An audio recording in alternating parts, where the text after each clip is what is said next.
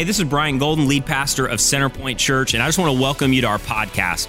I also really want to thank you for taking the time to listen. And I want to let you know that now you can watch these messages as well anytime and anywhere. And the easiest way to do that is on the Centerpoint Church app. In addition to that, the Centerpoint app is also the easiest way to stay connected with what's happening at Centerpoint. So go to your favorite app store, search Centerpoint Church Florida, and you'll find it right there.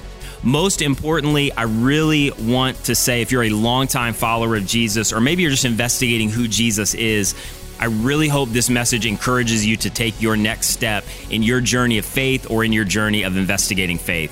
Thanks again for listening.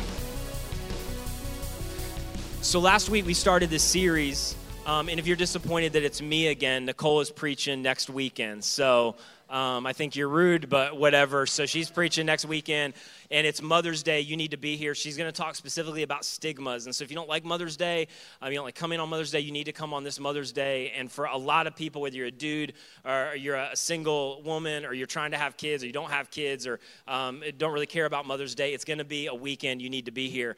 But here's what we've launched in this series is that all of us have walked through or walking out of or are going to walk into seasons where some things just get broken and shattered. And we have the question, whether it's a job loss or the apology that never came or they walked out or some things that went down that we couldn't control, we're left to pick up the pieces of that and try to figure out how to put it back together. And all of us, I don't care who you are, at some level and in some place of our life, we've experienced that. But here's what I want to deal with today, because I think this is so important that at some point in this series, we land on this, because this is the question of a lot of people in these rooms and listening from different places, and that is, like, what do I do if I've walked through some stuff or I'm walking through some stuff, and it's not all outside circumstances that led me here? Like, what do we do if some of the shatteredness, some of the brokenness is because of some decisions that I've made and some places that I've walked down? Because all of us have those stories. Or maybe that you walked through a difficult thing that you didn't choose, you didn't have any control of, but then you started, in order to cope, to compound some of the hurt and some of the pain. And now you're in a place where you're starting to ask the question of, how in the world do I get out of this? How in the world do I move forward? How in the world do I put back together any of these pieces? Like, is there any hope with what I'm dealing with right now? And you've maybe run, you've self-medicated, you've walked away from God, you just kind of checked out for about 3 years of your life. And now you're left with some pieces that you got to figure out what to do with. And so the question is, what do you do with that? And here's what you already know, but I'll just bring it to our attention, is your past has the potential to be the greatest threat to what God wants to do in your future. Like, we already know that, but we just need to say it, and it can be a lid. Like, your past, what you've walked through, maybe what you're walking through right now, it can be a lid in terms of all that God wants to do in and through you for your future, but it doesn't have to be. Just as the enemy wants to take and leverage what you've walked through or what you chose to hold you captive and keep you away from the destiny and the will that God has for your life, the opposite is also true, because God can take what you've been held captive by, set you free, and actually use that for a better future to accomplish His destiny and His will for your life. Like, here's what you've got to know, and I think we don't talk about this enough, is that we have this idea that kind of Jesus came into planet Earth and He died on a cross and He walked out of a grave alive, and He's offering salvation and rescue, like, for that moment where you go, I need it, I want heaven when I die, like whatever that looks like for you. And then God kind of leaves us on our own.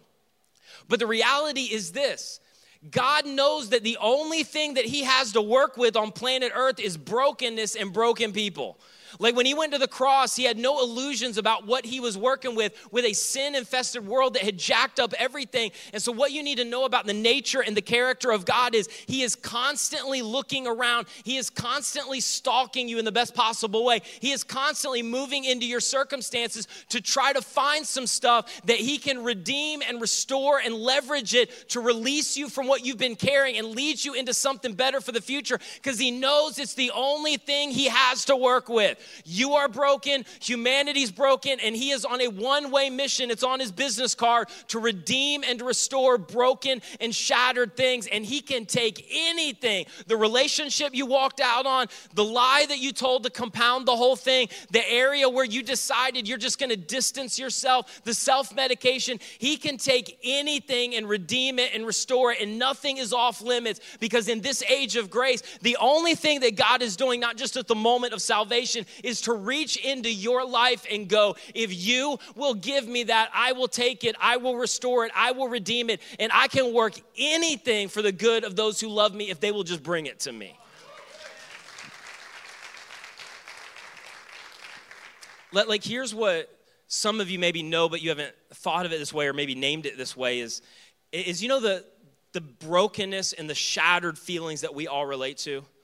And we all relate to it. Like, unless you're attending some kind of plastic country club, there's nothing more annoying in the world where everybody's showing up, acting like, well, I'm not like them, or I'm not like them. There is nothing more hideous and opposed to what God laid out in the whole New Testament than that kind of garbage. I don't know why I got so fired up right there. I didn't do that at the 9 a.m. But there's nothing worse than that garbage where we're showing up with that kind of idea where the reality is all of us are fractured, all of us are broken. God doesn't want to leave us there, but that's just the plight that every bit of humanity is in, and they need rescue and they need salvation, not just at salvation, but at points all throughout their journey. And what you will find is the brokenness and the shattered feelings that all of us relate to, and we all relate to them, is actually the very thing that caused God to come to relate to us. Meaning, the thing that you are walking through or out of right now, the thing that is in a million pieces, is actually an invitation for God to draw near and closer in your life than maybe you have ever experienced before, because it is the gospel. Like, that is the good news, that literally this thing that you want to go away, that you're praying to go away, and that God at some level wants to take you out of, though he's not promising pain-free and problem-free, that thing literally is his invitation to go, hey, the pain and brokenness we all relate to is what caused me to relate to you. And that actually is an invitation, if you would surrender it to me, where I may become more real and more known and more personal in your life than you have ever experienced before. The best example of the verse is the one that we know all too well, almost to the point we become inoculated to it, in John 3:16, and this is my version. But God so loved the shattered world that he drew near to the shattered world. To come to experience life and pain and death and then give freedom through it. And the thing that caused him to do that was, hey, the pain that all of humanity relates to is the pain that I'm going to come in the midst of, and I'm going to relate to them so I can take them out of it. But then the verse that doesn't get nearly as much airtime is the verse right after it. And this is the verse that, honestly, for some of you, this is what you need to hear. Like, this is the verse that may begin to lead you back to following Jesus, or lead you to begin to really follow Jesus for the first time. And John writes it this way: for God did not send, this is so dangerous right here. I got to pull this over. God did not send his son into the world, both campuses, to what? God did not send his son into the world to condemn the world, but to do what? But to save it. And not just at the moment where you walked down an aisle, or you raised your hand, or you were sitting in a small group, or this light came on and like, yes, I believe this. Yes, I want to follow. This is the invitation for every point in your journey. This is the attribute that God's brought to planet Earth. I came to save and rescue you. And when did you think that you just needed saved and rescued? The moment you began to follow me. You're going to need saved and rescued at about 100 points after that. And that is what I'm offering, is salvation and rescue, that you would come to me, because that's why I came into the world. And if you do, I'm not getting in your face to go, do you know how jacked up you are?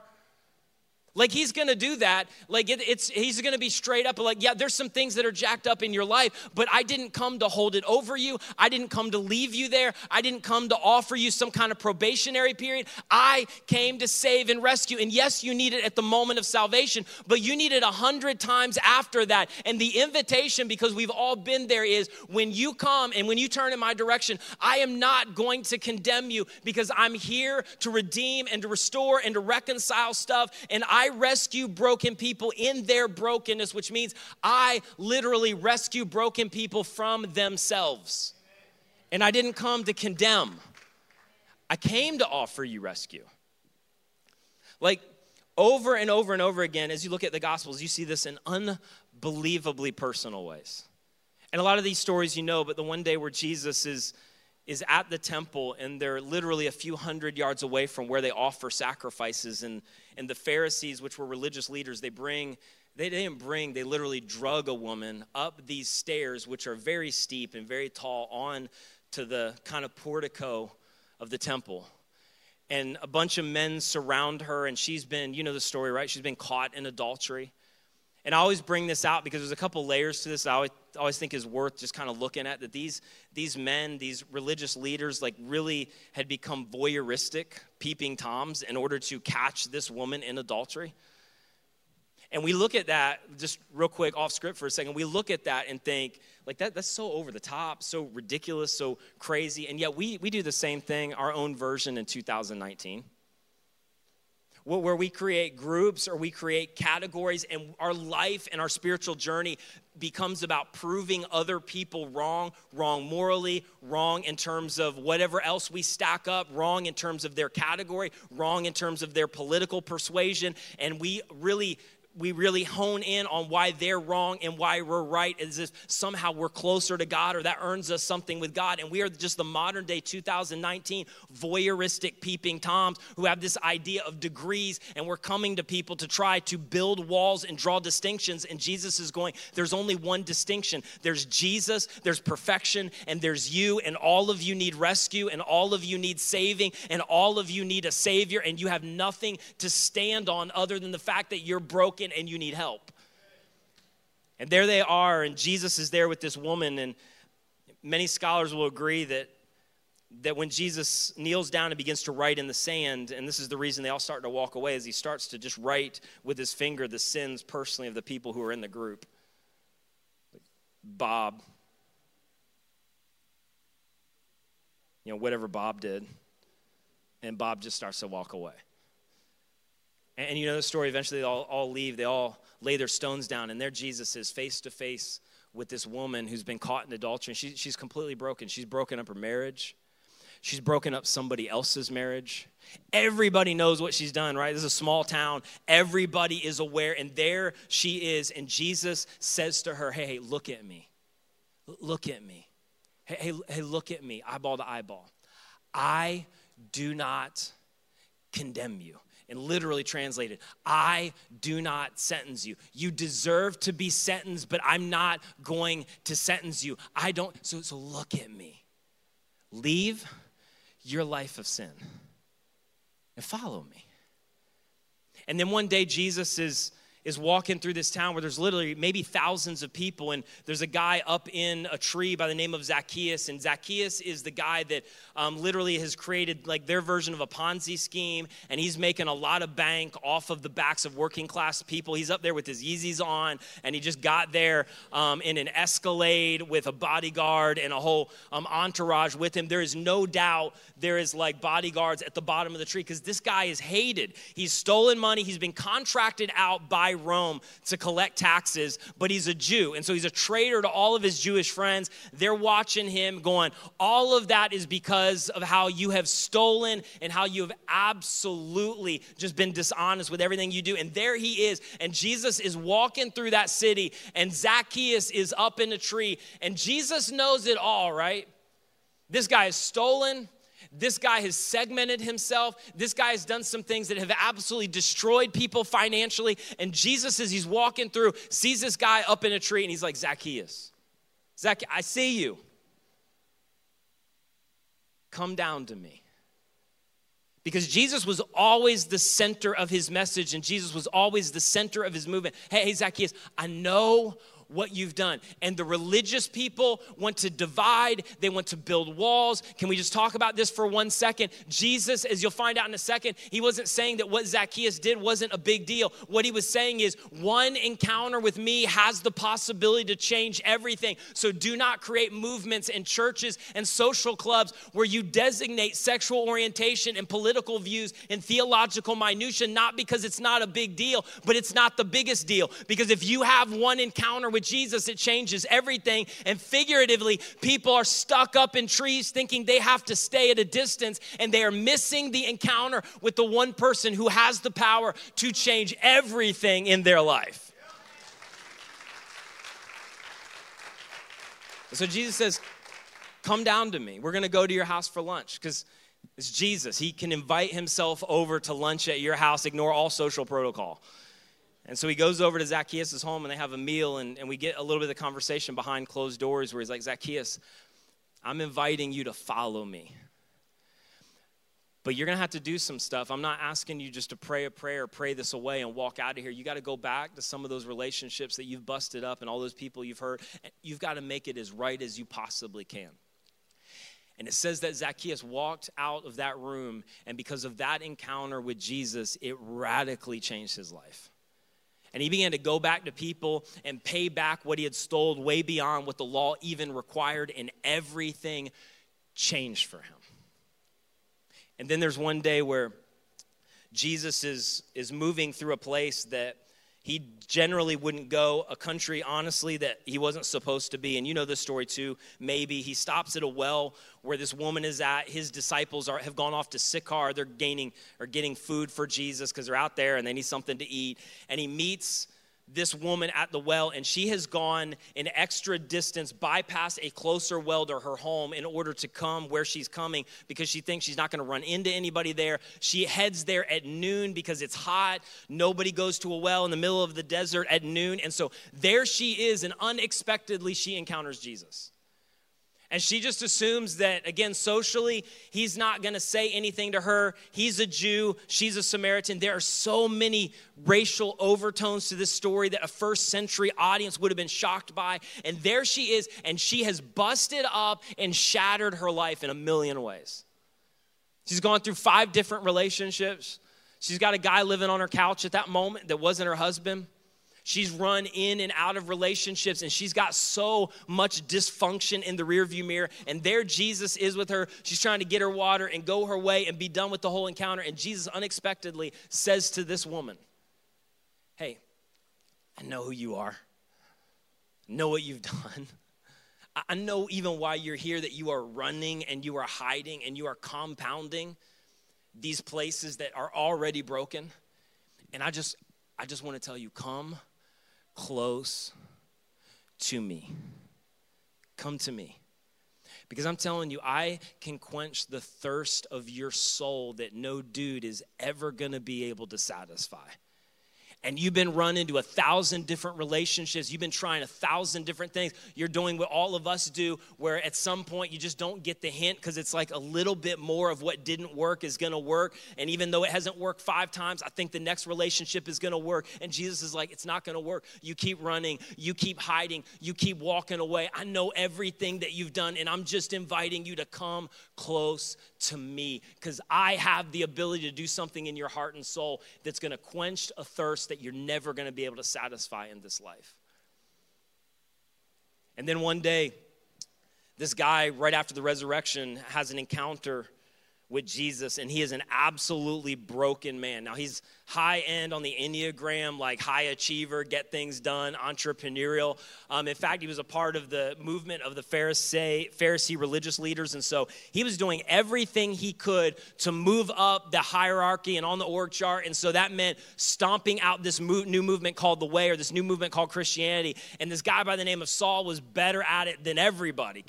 Becomes Paul later, because Jesus can invite himself over to dinner at your house and change your name just on a whim. Like, I'm not feeling that. We're going to call you Paul. That's just what he did. But he is on his way to do what he was so good at, where he almost single-handedly stomped out the Jesus movement. And there he is on his donkey, on his way to obliterate another village to where moms are going to leave, and they're not going to have husbands, and children are going to become orphans.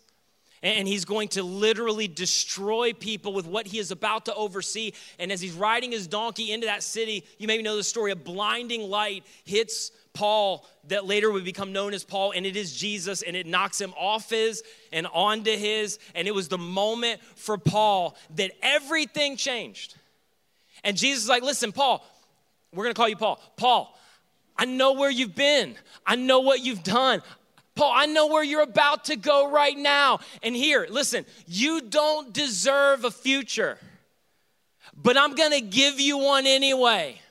Because this isn't based on you. It isn't based on your ability to rewind or undo what you've already done. You're not going to do that. Go ask those women and those kids in those villages. There is nothing that you can do to make up for this. You have shattered and broken things into 1,000 pieces, but I am still inviting you, follow me.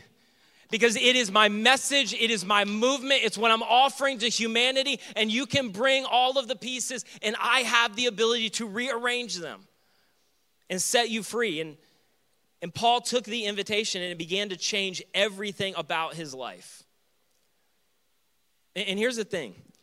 The amazing thing is that as you watch Jesus' life, no matter how shattered things were for somebody, no matter how broken things were for somebody, no matter how much they had sabotaged areas of their life, that over and over again you see Jesus offering hope and offering a way forward to those exact same people. And I'm telling you, what Jesus offers, this is the way forward. For many of you, for all of you, this is the way out.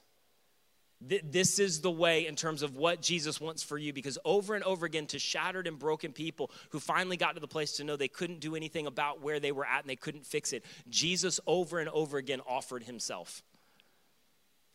You've tried a million things. You've been to a million counseling appointments, and all of that is great. And you've talked to a million friends, and you've chased a million cares. And Jesus is like, listen, I know you're broken. I know you're shattered. And here is my invitation to you. I am offering you me, because you have to encounter Jesus if anything is ever going to change. So if you're like Zacchaeus, you've distanced yourself, you're hanging out in a tree, you can't get close, come to me. If you're the woman in adultery and everybody around you is reminding you about what you've done, Jesus' invitation is, listen, I don't sentence you even if they're trying to sentence you. I want you to leave your life of sin and I want you to follow me, and I can put the pieces back together. If you're Paul and you're on the way to self-destruct one more time, he's going, listen, I get it. I know it. It's not that it's not a big deal, but my grace and my power and what I'm offering is greater. And you need me if you're ever going to find a way forward and if you're ever going to find a way out. It is found in me and me alone. And here's why, because all throughout the New Testament, the clearest picture of your heavenly Father is represented through Jesus. It's Jesus when he's starting his ministry and he gets baptized by John, and this weird moment happens, honestly, if we can just be honest and straight about it, where something comes out of the sky and basically offers this truth to all of us. As Jesus is coming out of the water, it says, listen, this is my son, and I'm well pleased with him. And the translation was, if you want to know what God's like, look at my boy. If you want to know how God thinks about humanity, watch my boy. If you want to know how God is going to respond to you in your broken and shattered moments where you don't know where to go next, watch my boy, because over and over again, you're going to find that he invited broken people to follow Jesus in the midst of their brokenness while they were still broken. And he's like, if you want to know how to go forward, it is in him. His name is Jesus, and he is the perfect personification of what God wants to do, what God thinks, what God feels, and what God is offering you. And then I love this, immediately after Jesus' interaction on the Temple Mount, and a lot of times we don't connect these two passages, but this is so powerful what Jesus follows it up with. The woman who had been caught in adultery on the steps of the temple. Jesus has that interaction, he walks away, and then John records what he says next in John chapter 8, verse 12. He said, when Jesus spoke again after this to the people, he said, I am, both campuses, I am what? I am, one more time. I am the light of the world. In essence, I can and I will show you the way forward. And I can, listen to me, I know things are broken. I can and I will show you the way out. And you are in a place right now where the description of your circumstance in your life, and this is what it means, is you are in a dark place and you need a light. You're in a dark place because of depression, and some of it's happened to you, but some of it's because of a road that you started to walk down. You're in a place right now where you've walked out and you're being haunted by the reminders. You're in a place where you've distanced yourself from relationships that you know you should still be involved in. You're in a dark place because you've compounded it with some lies that have only made your situation worse, but you are in a dark place and you need a light, and Jesus is going, I am that light. And if you're ever going to walk out of this dark place wondering what the next step is and what the way forward is, you are going to have to come to me. Like, one of the things is true, and this is just me being really honest, maybe too honest. Sometimes it is okay to lie to your kids.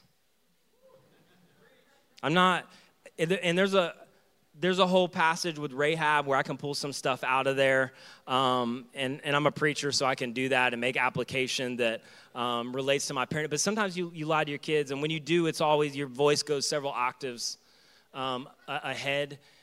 But my little girl, I wasn't going to say who it was, but my little girl, Brooke, she recently broke something, this little thing that was made out of pottery. And it wasn't a big deal. I wasn't, like, upset about it or anything like that. But she's just old enough where she proceeded to try to fix her mess. So I'm going to try to glue it back together. I'm going to try to make this right. I'm going to try to make it look okay. So she proceeded to do it, and then she comes to me, and she's like, hey, Daddy, and she's hoping this is going to outweigh the fact that she broke the thing, which, again, I didn't really care, but she comes to me, hey, Dad, what do you think of this? And it's nice. You know, like, you go several octaves up, which means it's the same thing you do when your wife is 5 months pregnant, and she's like, does it look like I've gained any weight? No. Like, it's just, I don't know if she's watching this, but it's how you know that she's lying. That's a true story. So you just lie just for a second for the good and welfare of her and for the future of your family and all that stuff. And so I'm just like, yeah, it's great. And the reality is, it was horrible, right? Like, it looked like you're 6 years old and you found some Elmer's glue and you tried to glue this big thing back together. And I think it's worse than if you had just left it in pieces. Like, it is horrible. The pieces aren't in the right place. It's just massively disoriented. Like, why did you try to fix this on your own? I get it, but it's really, really bad. And I'm never going to tell her that, and she's not old enough to listen to podcasts, but it was horrible. It was horrible, right? And the reality is, that's where a lot of us are at with our relationship with Jesus, where there's some things that have just been shattered and broken, and we're like a 6-year-old kid in the dark trying to glue it back together with Elmer's glue, bringing it to him, and he's going, listen, I love you, but that's terrible. It's awful. It doesn't even match. How do you think that looks good, or that's okay, or that somehow you're whole now? You are in a place where it's pitch black, and the depression and the anxiety and the choices and the things that you've done in the relationship that you've walked out of, you cannot put all of that back together. But I got good news. You're in darkness, but I'm light, and we need to resist the culture of people showing up, looking shiny and nice, acting like they've got it all together, thinking that they can somehow glue it back together and bring it to Jesus. And it's insane. We have no ability. You cannot put back together what you don't even know how it worked in the first place in the pitch black. And Jesus is going, this is what I mean by rescue. This is what I mean by I'm going to meet you here. This is what I mean by I'm not going to condemn you. Bring me the pieces before you get started, because you'll just make it worse. And I have the ability to put back together and bring meaning out of what you are never going to be able to do on your own. You're in darkness and you need light. And Jesus says, I am that light. And then he says, and whoever follows me,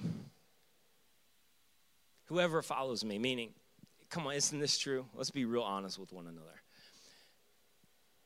For all of us, the areas where by our own choosing, not what's happened to us, but where we've walked into some dysfunction and some broken moments and we've shattered some pieces of our life, isn't it true that we didn't follow Jesus into that?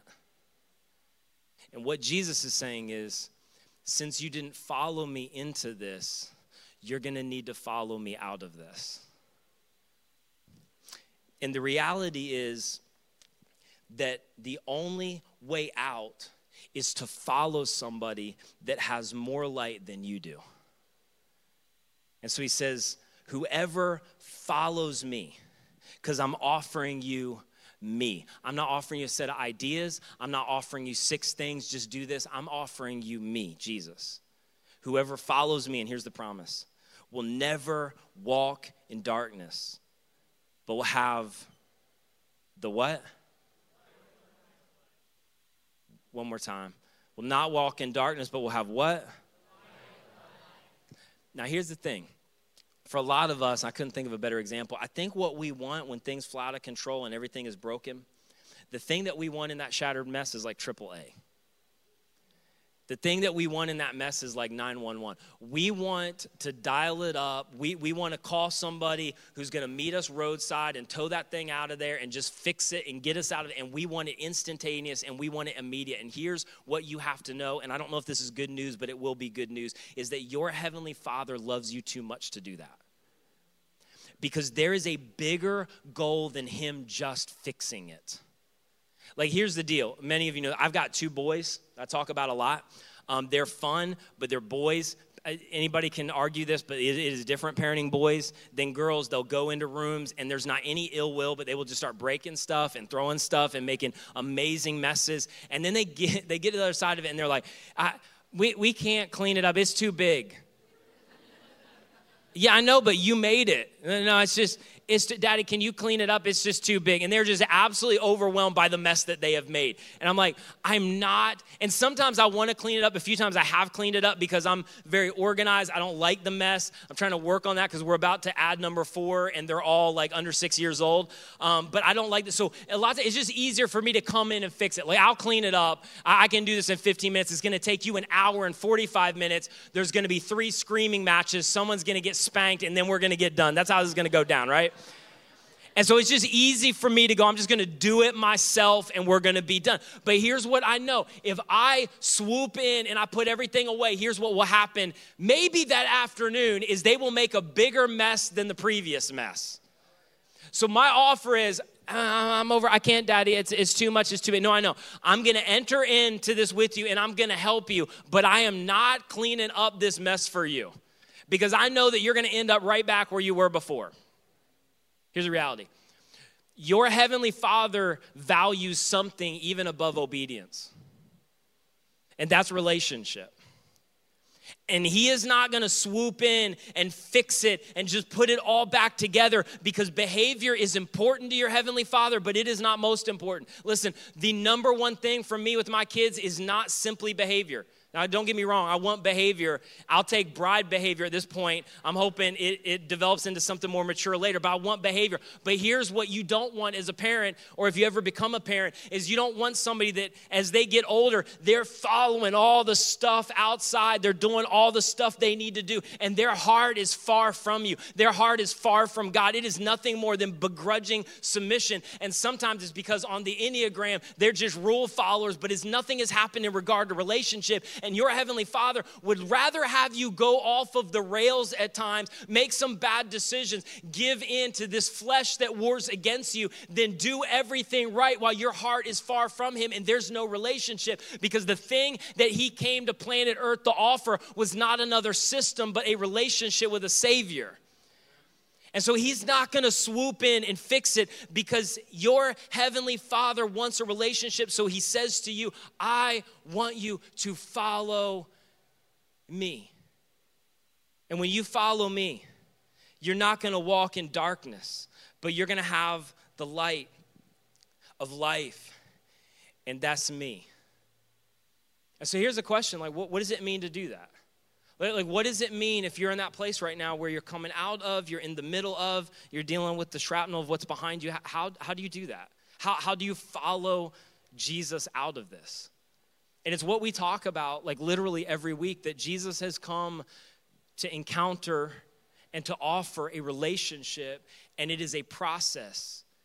And over and over again, his desire is not your perfection, because you have no ability to reach any sort of perfection. His desire is direction. I want you to follow me. I want you to begin to look at me. I want you to begin to be sensitive to me. And following me is what Matthew said in Matthew 7:26, when he said, everyone who hears these words of mine and does not put them into what? What's the word?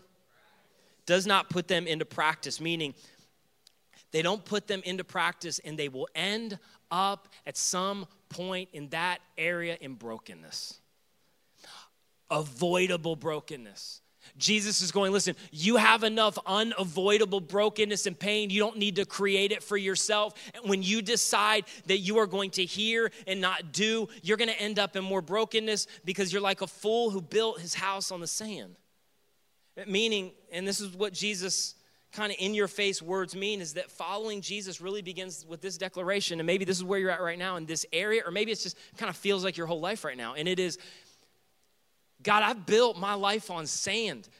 I've built this area of my life on sand. I thought I knew the way forward. I thought I knew the way out. I thought I had enough wisdom. I thought I could circumvent. I thought I could do it my way. I thought that I could make my path through this. I thought that I was going to be different. I thought that it was antiquated. And I just want to admit to you that I have built my life or this area of life on sand. And I'm now finally at the place where I realize I need you.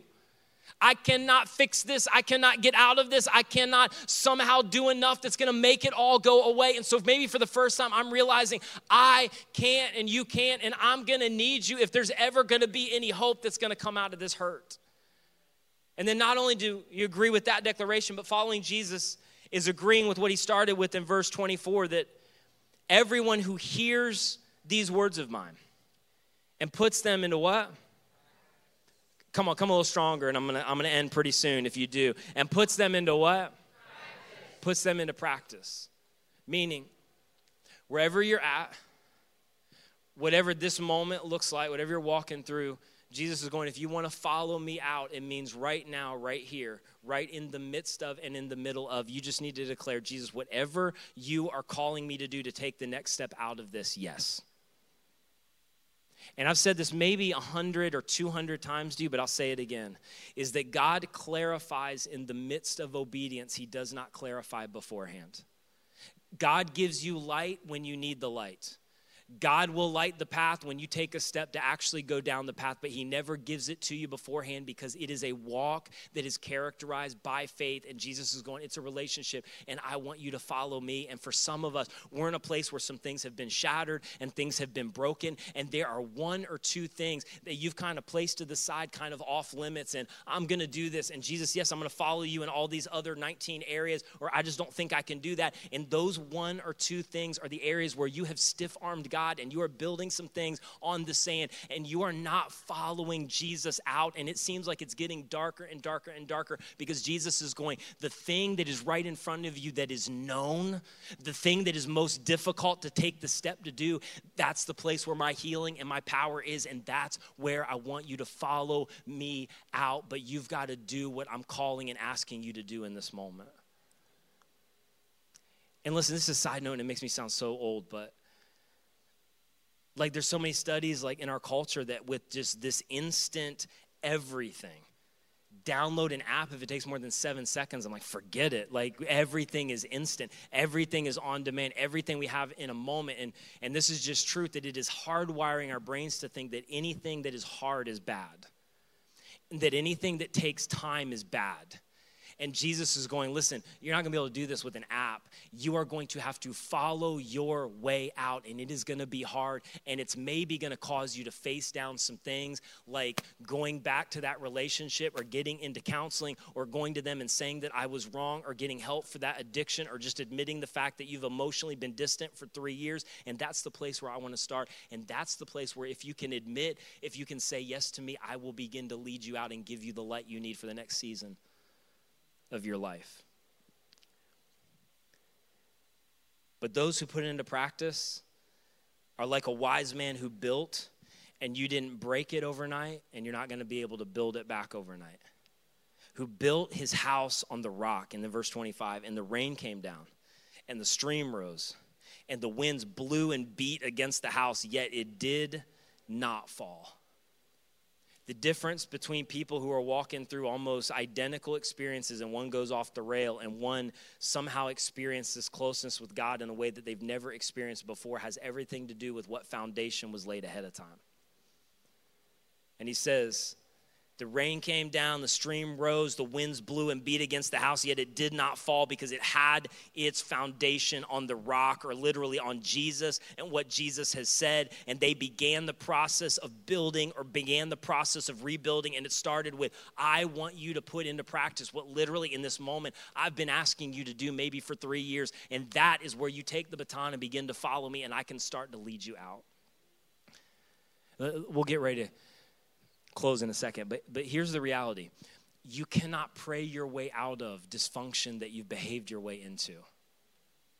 And that's not harsh, and Jesus is not being harsh. Jesus is going, listen, I shone a light 2,000 years ago that was bright enough to lead the way for you, and it's still bright enough to lead you out, even if you've already gone down that path, because I manufactured you, I made you, I have fashioned you, I have a destiny and a will for you, and it is irregardless of your sin and your past, because I knew I was working with broken people, and so I've shown a light bright enough to go wherever I'm asking you to follow and take a step. It is synonymous with freedom. It's synonymous with I've got a better way. It's synonymous with you don't know what you're doing. Everything around you is dark. You don't have the wisdom to know how I've created life to be. And you were created for Genesis chapter 1. And one day I'm going to return you to Genesis chapter 1 on steroids. It's going to be better than ever. Perfect relationship with me, with universal flourishing and universal wholeness. And I've left an anchor in history to go, I'm willing to die for you and walk out of a grave. And so there's a light that's bright enough in all of humanity to know this is the way. And even if you've ignored it up until this point, it is a light that is bright enough to lead you out. But you cannot pray your way out. You've got to follow me out. And Jesus says that is the invitation for every single shattered and broken person. I want you to follow me. And come on, some of you have started to follow Jesus out, and what I want to just encourage you on is you have got to confront the voices of the enemy, especially early on, almost every day. As we said last week, when he is working overtime on the night shift to wake you up at 2 a.m. to go, do you know? You aware? When the circumstance all of a sudden presents those images and the emotion that accompany with them out of nowhere, when you're reminded from people who are around you, and you have got to stand up. Taylor already said it earlier. You've got to lift your voice. You've got to out loud, hey, it's 2 a.m. and sorry, but I just need to let the enemy know that the shame that he's holding over me has no hold, and the guilt that he's holding over me has no hold, and the past that he's holding over me has no hold. And literally when I hear those voices, if I'm following and have placed my faith and trust in Jesus, the enemy has already been defeated, and literally he's trying to lead me outside of the will of God, because condemnation and guilt and shame are outside of the will of God, and it screams that Jesus' death was not enough. So I'm confronting the enemy right now to go, captivity has no hold on me with guilt, shame, and I am a loved son and daughter of the creator of the universe. I am recklessly pursued. I have a hope. I have a future. There is no condemnation for those who are in Christ, not because I'm being let off the hook, but because Jesus gave up everything in order for me to have a future, and it's based on him and his perfection. And there is no sentence over my life. There is no double jeopardy. When he walked out of the grave, it was paid in full across all of humanity. I accomplished it. I'm leading you into freedom. And so when the enemy's working the night shift, when the friends are surrounding me with stones in their hands, when I'm reminded of the memory and the emotion of what's happened in the past, I'm going to talk back to go, this is not who I am. You have no power over me. I'm following my way out, and you are not going to sabotage my future with my past, because Jesus already took care of that. And condemnation takes off when you talk back. And we may not think that that's a really necessary thing, or it's just kind of arbitrary, but I'm telling you, there's something about raising your voice that literally activates the power of God as you speak against the enemy and the lies that are trying to lead you further down a path that God's never designed or destined for your life. And the reality is also this, is that what is shattered from your past has the opportunity to become your greatest platform. That God is working to redeem and to restore. Listen to me. Podcast, radio, physically sitting in a seat right now. God is looking to redeem and to restore anything you bring to him. You got a relationship that busted, bring that to me. You checked out for 10 years. I'm not saying it's not a big deal, but I'm telling you, bring that to me. You self-medicated for 18 months and you destroyed the marriage. I can't take away all the consequences, but Jesus is going, I want you to bring that to me. And the reality is also this, is that the story of your darkness, when you surrender it, will bring light into other people's darkness.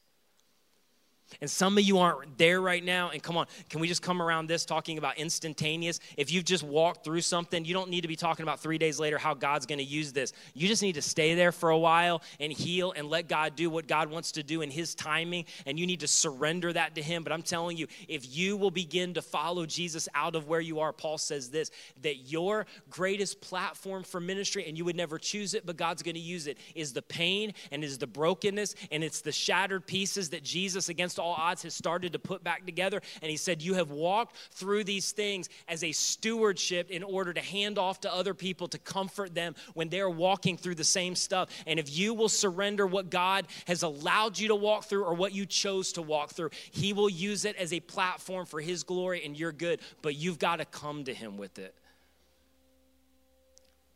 And so, like, as we close, here's what I know. And here's why I know this is true, because this is how Jesus responded to every single broken and shattered person that encountered him in the New Testament. And here's how I also know, and this is so interesting, and some of you, because of your story, are going to want to jump out of your seat or your chair or wherever you're at right now, because this so is your story. This is the story of humanity. This is the story of following Jesus. This is the story that we all relate to, that caused God to come and relate to us. But all of us, all over this room and all over these rooms and all of the places that we're listening, all of us at some level and in some area have this story where at some point along the way we screwed up. And at some point along the way, we would say, I screwed up. And then there was a point, maybe 6 months later, maybe 2 days later, maybe 3 years later, where after I screwed up, I gave up. And then eventually I looked up. And it was only then that God showed up. But every one of us have the story of I ran, I compounded, I self-medicated, I walked out, I just decided to distance myself from God, and I screwed up, or something was done to me, and then in my ability or my efforts to cope, I ran further, I compounded the problem, I didn't run to the right places, and I just screwed up. And then it gets to a place where I gave up because it was so bad. It was so dark. I didn't know how to fix it. I didn't know the way out. I didn't know if there was a hope in the future. I didn't know if I could have that in my hurt. And then there was some point, whether I was directed by somebody else or just in my desperation, and I had nowhere else to turn because I had stopped trying to control it because I knew I couldn't fix it, that I looked up. And the moment that I recognized that I screwed up, after I gave up, and then suddenly I came to a place where I looked up, that was the moment that God showed up. And I would never choose it, but God became more personal in that moment than I've ever experienced in any other moment of my life. And that's the story of people all over these rooms and listening anywhere they're at. And I just want you to know this, that what we all relate to is what God caused God to relate to us, and that literally what you are walking through and what you're trying to walk out of, it is an invitation. This is so crazy about your Savior to go, I want to come near. It's why I came in the first place, to rescue and save, and it's why I'm continuing to rescue and save. And again, I know you would never choose it. I know you would go back and undo it, but I'm telling you, and this is what is so reckless about his grace and love, is that if you will begin to follow me, this thing that has caused nothing but shattered pieces, this thing may be the thing that draws God near and personal in your life like never before. And what I would say, just as a personal testimony, is that in my life, whether they were chosen for me or whether I chose them, the places that were most broken and most shattered were the areas that God used to arrange the encounter with him, where he became real and known and personal in ways I had never experienced in any other season of my life. So because that's the story of people all over this room and all over the place who are listening right now, and because that's what Jesus did over and over and over again, here's what I'm going to ask you to do in a second. I'm going to ask you to do something similar to what Jesus asked of Matthew, what Jesus asked of Zacchaeus, what Jesus asked from the woman at the well, what Jesus asked of Paul. And I'm going to ask you, and this is just a little bit weird, but we're just going with it because this is the moment for a lot of people, is I'm going to ask you to publicly identify with someone who is a mess, and you chose some of that, or some of that was just handed to you, but publicly identifying that you are shattered, that there's some places that you can't fix, there's a past, and you are ready to follow Jesus. And it's not maybe that you've abandoned faith. It's not that I don't believe anymore. Maybe this whole time you've been attending, you've been sitting in a row, you've been in a community group, and in fact, nobody even knows what you're walking through and carrying. But you have tried to do it without following Jesus out. And maybe there's one or two areas that are the key to moving out of that darkness. And you've got to humble yourself, as we looked at last week, under the mighty hand of God, meaning literally the power of God. And you cannot find your way out and do it your way. You cannot find your way out and choose how your healing is going to take place. You have to come to the place to confront right now, Jesus, whatever you tell me to do, yes, I'm humbling myself under the mighty, powerful, all-knowing hand of God that raised dead people and gave sight to the blind and raised that girl off her deathbed in the New Testament. I'm coming to you. I'm knowing that you have the light, you have the way, you have the place for me to get out of this. I can't do it and I can't fix it on my own. So I'm surrendering this to you right now. And I've been trying to follow you while at the same time resisting you. And so I'm standing right now to go, Jesus, I cannot get out of this on my own. So I'm declaring publicly, I need you. I've got some shattered and broken places, and I've got a past that I'm carrying around, and I want to get out of it, and you are the only source of my hope to get out of it. And I just want to ask you in just a second to stand, and I'm going to be done. Here's why. The only reason that you've heard of Matthew is because Jesus rolled up on him at a tax collector's booth and says, Matthew, listen, I get it, man. I know what even right now you're trying to hide. I know what you've been involved with. I'm inviting you, Matthew, to follow me. And Matthew got up from behind the tax collector's booth and started following Jesus, having no idea where it was going to lead. And it was Jesus that was coming to Paul and going, Paul, listen, I've got a destiny for your life, and I know where you've been. I know what you've done to families. I know how bad you've hurt people, but I'm inviting you to follow me, and you're going to become the greatest church planner and missionary that the history of the world has ever known. Paul got up, took some time off, and then began to follow Jesus and ultimately gave up his life. And it was Jesus with the woman at the well when he comes and they have this interaction, and eventually she leaves and literally runs back to her town. And I love this. This is so powerful. And she says to everybody in her town, because all of them knew her history and what she had done and how broken things were, and she says to them, I just met a man who told me everything and knows everything that I've ever done, just like you. But unlike you, he doesn't condemn me. And in that moment, it changed everything for her, because the encounter with Jesus and going, Jesus, whatever you are asking me to do, and maybe whatever you've been asking me to do for the last 5 years or 5 months, I'm in. I'm saying yes. It's not easy, but I'm humbling myself before you, and I want light to get me out of this darkness, and you are that light, and so I'm following you out. And so my invitation for everybody in the room, if you're not in the room, you're in a dorm room, I'm inviting you to do this. If you would say, I'm ready. If you're giving up, if you're just starting to look up and you're hoping that God is going to show up, I want you to stand up.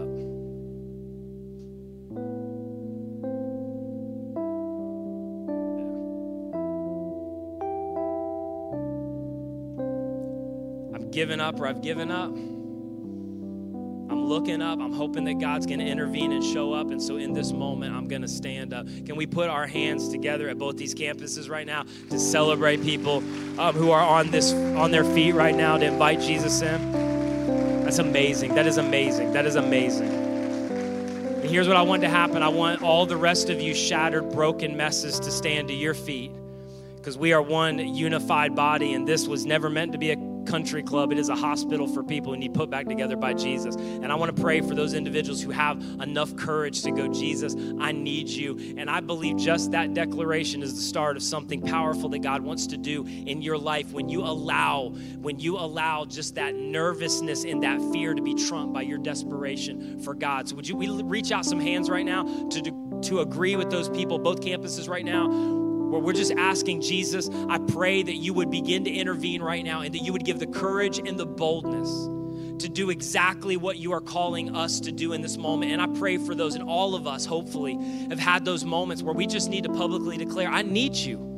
I need you. I cannot do this on my own. I cannot get out of this on my own. I need the light that you are offering. And so I pray, God, for an extra measure of your power to literally meet them where they are today, to give them what they need to take the next step, to go back, to get it right, to begin to recognize and cry out to you again, and that you would begin to lead them out and lead them forward, and they would experience a personal connection with you in a way that they have never experienced before, that they are loved, that they are pursued, that you are for them, and you are not embracing them today with condemnation, but hope and reckless love to use what they've been through as a better future for their good and for the glory of the name that is above every name, the name of Jesus, that brings dead people back to life, that reconciles what we thought was unreconcilable, that brings life out of things that we thought was dead for a decade. And we pray expecting and believing in this moment for those who are willing to follow you out, that you're going to do that again. And we ask it in the powerful name of Jesus. And all God's people said amen and put their hands together to celebrate